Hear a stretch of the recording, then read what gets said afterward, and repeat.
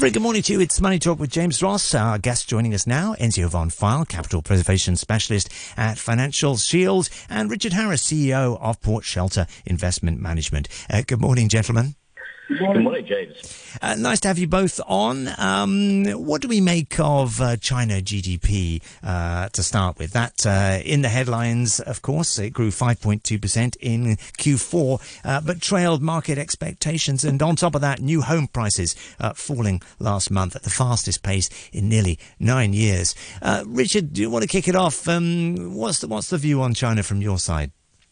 Well, superficially, the 5% looked about right. It's what people were kind of expecting. But I think, when the news came out, it was a bit of a shock. And the reason is the 5% is composed of a figure that had a big base effect. That is, last time, the figure was much lower. So this time, the figure should appear higher.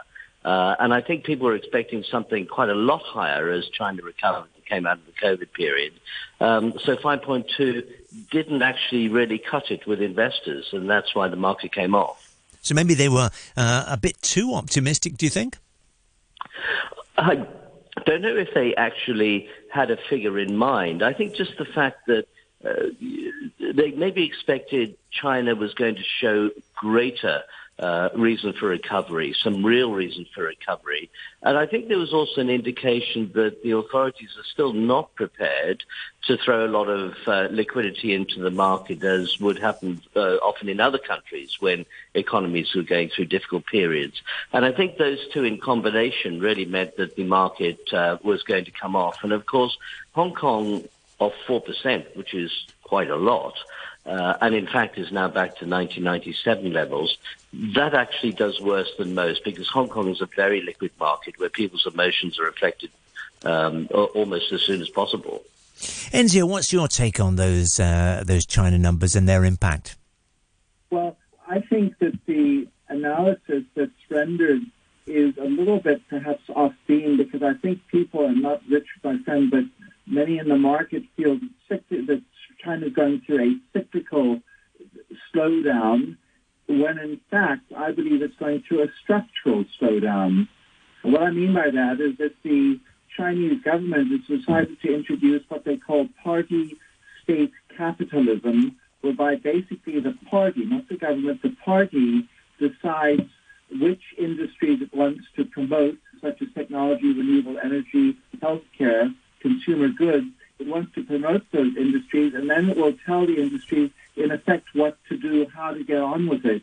That's not good news, because the private sector really is in charge of 80% of job creation, and if it struggles or thwarted in its freedom to determine demand-driven job opportunities, then the whole economy can't really take off. And I think that's at the heart of this problem with China's growth, because when they say, well, we can use cyclical factors to solve the structural problem, it just doesn't work. It's like giving an alcoholic aspirin. He or she just isn't going to stop drinking because of that.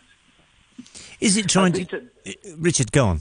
Yeah, just to follow, I think Enzio is exactly right. We're looking at a structural change here. But there's another element to it, and it's, I go back to the base effect and pure maths, is that if you're talking about a country with 1.4 billion people, 1.4 billion consumers, you cannot grow at a high rate forever.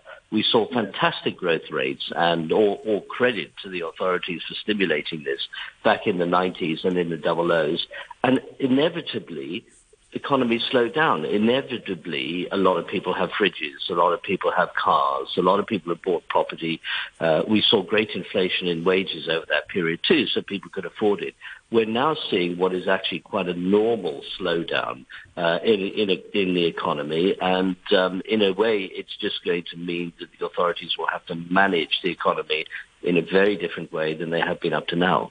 And I guess, Richard, they've got to push away from property going forward. That seems to have perhaps some might say artificially boosted the economy, but now it's all fallen over. Well, I don't know. I think property artificially as you say, boosts all economies, this sort of stage. And China has been very much an export market. Now, I think it's going to take time for the economy to turn around. The consumer has been favored for a very long period of time. But, as Enzio said, we've had a lot of policies that really hark back to the growth areas of 99 and 00. And the authorities probably need to start looking at the kind of thing that the West does. Now, one should necessarily be in favor of monetary stimulation, essentially putting more and more money into the economy. But the problem is if everybody else is doing it and you're not, you're eventually going to be at a disadvantage, which is why I think the authorities are going to have to start looking at that sort of process in the near future. Turning to other news, U.S. retail sales rising unexpectedly in December. Also, UK inflation is back up as well. Enzio, what are the surprises around this? And there's been a lot of talk at Davos about rate cuts in the summer. Comments from ECB President Christine Lagarde overnight that there will be some cuts in the summer. What are your thoughts on the overall Western economies here? Again, I think that people are mixing up cyclical problems with structural problems. I, for one, and along with many others, feel that there's a lot of structural inflation built into the U.S. labor market. For instance, a lot of people simply don't want to work. So, of course, then wages go up because the few who do decide to work get more money, which is great. The other point that I think we need to emphasize and be very honest about is that most of us economists, I will include myself, have totally undergauge the amount of spare cash in the system given to the consumer off the back of COVID, and that's not being spent. But again, I would caution that people, and thus I would caution that people who are positioning their portfolios for massive rate cuts as of this March already are going to be in for a huge disappointment, in brackets open, huge losses in economist talk, brackets closed, because the Fed is going to take its own time and it most importantly doesn't want to repeat the mistakes of that loose money that it's had for so many years, really going back to Greenspan. So it doesn't want to repeat its mistakes. That's why I think it will be more cautious. In other words, better safe than sorry. Richard, the debt crisis has been circling for some time in the US. Is that going to have an impact this year? It seems to be politically charged, doesn't it? Well, I think people are now starting to point towards the high level of debt because, every so often people look at these figures and say, they're terribly high.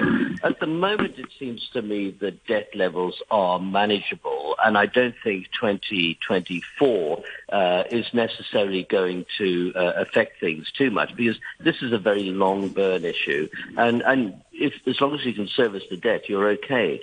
The big thing is, as they always say, it's all about events, dear boy. We don't know what events are coming around the corner. We didn't know that the whole of the Suez Canal, Red Sea would be closed off to most shipping, even basically the 1st of January. So these things come around the corner and they can create a problem. Debt is certainly the key factor in terms of market crashes starting to come around.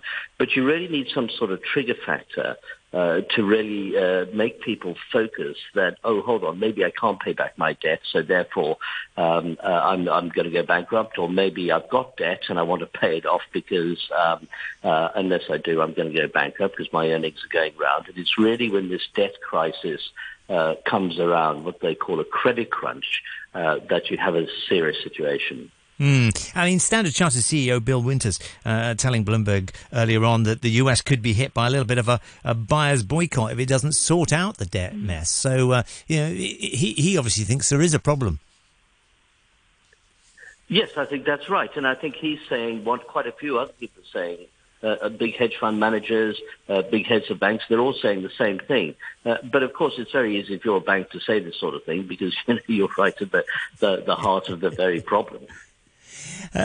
In other Davos news, anything else that's caught your eye, other than remarks? But we heard earlier about Christine Lagarde. Are there other things, Richard, that you're seeing at Davos?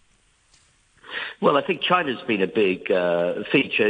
Obviously yesterday, and the head of J.P. Morgan, Jamie Dimon, came out and sort of said he's more cautious on China. And I think China is very important. I think the Chinese economy, and whether it recovers or not, is going to determine how good a 2024 we're all going to have. Maybe last word on China to Enzio. Do you think China's going to have a good 2024, Enzio? Absolutely not. I would add to that China is to the developing world what the U.S. economy is to the developed world. Both call the shots. And I'm afraid that until the policy, the very fundamental policy of this party-state capitalism is altered to allow the private sector more freedom in creating the jobs where it sees them to be necessary, I think the place is going to be pretty much stuck and Japanified. Becomes a little bit of a Japanification, in other words, where you had slight deflation in Japan for many, many years. I'm afraid that China could well be running that risk, especially if it applies the wrong cyclical policy tools. I'm cautioning investors not to buy into China, or indeed that's Hong Kong, as Richard would point out.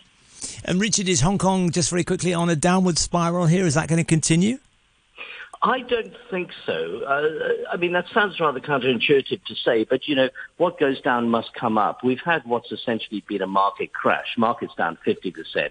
Property market's down probably 15%, going on 20%. That's pretty big moves. And that should really have brought the market into the kind of valuations that investors should actually be looking at. Richard Harris is CEO of Port Shelter Investment Management. Thanks, Richard, and thanks also to Enzio Von Pfeil, Capital Preservation Specialist at Financial Shield.